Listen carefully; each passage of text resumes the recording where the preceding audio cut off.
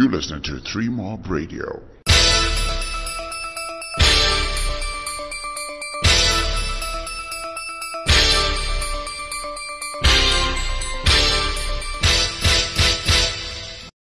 Larry Kwererai here for 3 Mob Radio. President Emmerson Mnangagwa has extended the lockdown in Zimbabwe by 14 days as expected. So it's going to 3 May, after which, of course, he's going to then decide what may happen. Now, he gave his address, which I'm going to present to you right now, part of it at least, and then in which he explained what the government is up to, what it's trying to do, and why it has had to increase the extension by 14 days, with some exceptions, which will, of course, create a lot of debate. Let's hear what he had to say. You listen to 3 Mob Radio. There are everyday actions to help prevent the spread of respiratory diseases. Wash your hands. Avoid close contact with people who are sick. Avoid touching your eyes, nose, and mouth. Stay home when you are sick. Cover your cough or sneeze. Clean and disinfect frequently touched objects with household cleaning spray. For more information, visit cdc.gov/COVID-19. Furnished by the National Association of Broadcasters and this podcast. Experts tell me that an ideal situation is devoting one contact tracer to every 4 infected cases. Tracing and isolation limits the multiplier effect of the pandemic. It also allows early treatment, which lightens the burden on our facilities of care. We have to ginger up our infection surveillance systems for speedy detections and contact tracing again. Government is addressing this critical area. Thirdly, as I address you, more of our health institutions are being repurposed to handle the pandemic. The goal is to increase the number of beds for COVID-19 cases in anticipation of increased infections.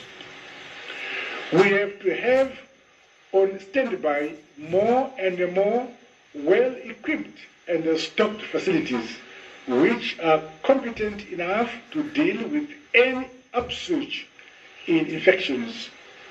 We require more health personnel who can discharge their already onerous care and cure duties, knowing full well that they are well provided for and protected. This means adequate personal protection equipment, PPEs, so we do not lose our committed health cadres while in the line of duty.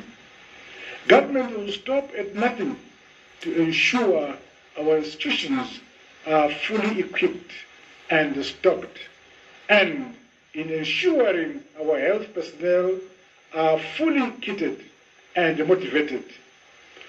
From the foregoing, 3 objectives become apparent.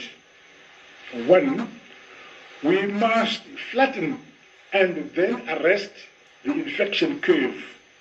2, we must raise the line of tests through expanded testing.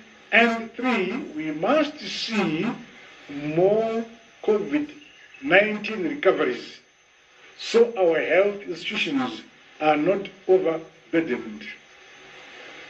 Fellow Zimbabweans, the 3-week national lockdown, which has been underway, ordinarily expires at midnight.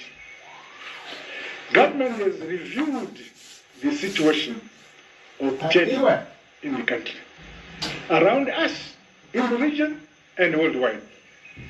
As I have already indicated, incidences of infection in our country to date have risen to 25. This figure comprises both imported and local transmissions, with the trend clearly showing that more and more we are now dealing with in-country transmissions.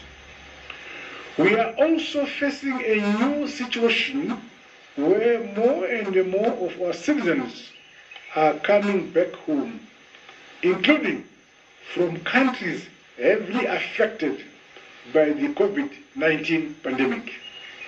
This presents an unavoidable but growing threat to our nation, as we must accommodate all our returning citizens. The country is yet to meet the conditions for lifting the lockdown that were recently announced by World Health Organization. Key among these conditions is the need to have in place health systems that are capable to test, isolate, treat, and trace every contact. The need to lift the lockdown or restrictions is when the transmission of the virus is fairly under control. As I have also already indicated, worldwide cases of infections continue to gallop, with the World Health Organization cancelling against relaxing lockdowns currently adopted by almost all countries of the world. Guided by these realities and to allow ourselves greater leeway to prepare for worse times, which are likely ahead, government has decided to extend with immediate effect the national lockdown by a further 14 days. That means the national lockdown, which would have expired at midnight, stands extended by another 2 weeks up to 3rd May 2020.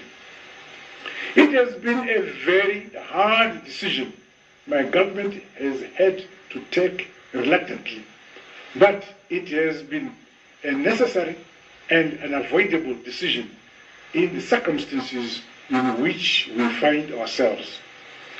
We need to maintain the same level of national and self-restraint as we have shown in the 3 weeks which have gone by, all in the interest of our nation and of ourselves individually. Government is acutely aware of the need to keep the economy running, albeit at subdued levels. With this objective in mind, government has decided to allow the mining sector to resume or scale up operations, even then within parameters set by the World Health Organization regarding social distancing and other public health safety measures. I have now directed the Ministries of Health and Child Care and that of Mines and Mining Development to work closely to ensure the workforce in the mining sector is immediately screened and tested ahead of resuming operations. Further, to the extent possible, I have directed that workers in the mining sector remain within the principles of their accommodation at workplaces for the duration of the lockdown. In respect of our manufacturing sector, I have further directed that limited operations resume in the national interest, but mindful of the public health safeguards as already announced. Inspectors will be visiting all operations to ensure these safeguards are being strictly adhered to. This reprieve covers our manufacturers in our informal sector and SMEs as well, who have to use these 2 weeks to rebuild their capacities and stocks.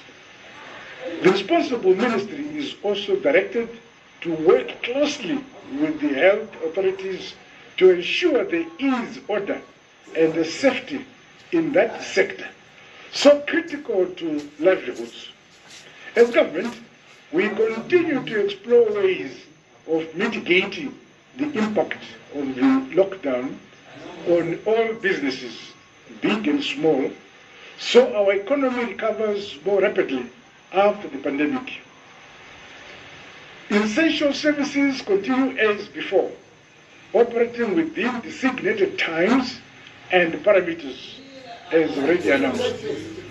I am happy that the Department of Social Welfare has begun rolling out support schemes and measures targeting vulnerable families throughout the country. These measures, which include cash disbursements, will be fine-tuned and intensified so needy families are supported throughout the period of the national lockdown. Our security arms will step in to assist, including facilitating essential movements of our citizens during this difficult period.